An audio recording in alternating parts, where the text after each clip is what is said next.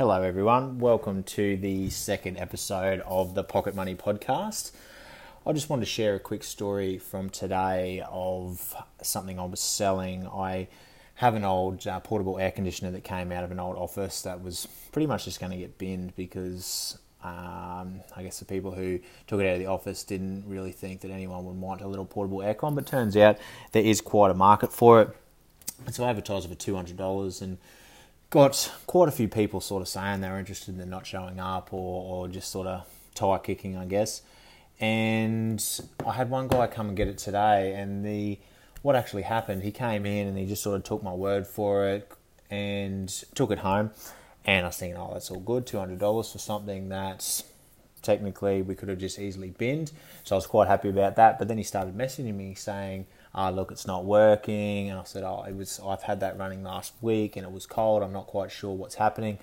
And he was sort of going on and about it. And I said to him, have you tried this? Have you tried that? All the different things that could be wrong.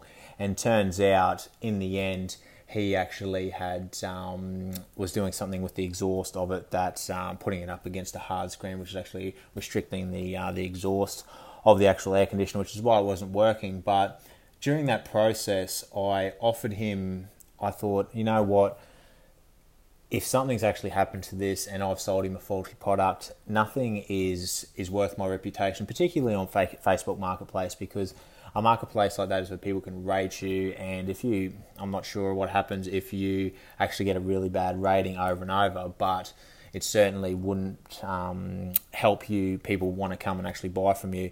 So I actually offered this guy, I said, look mate, if you can't, if it's not working for you, bring it back, because I would rather have that back and give him back his $200 than have my reputation tarnished as a seller on Facebook Marketplace, and even just as a person, because you don't want to be the person that sells dodgy equipment to people. So I guess that was a little learning I had today. So one, there's definitely a market for everything, and two, nothing is worth your reputation. Hope that helps. Have a good day. See ya.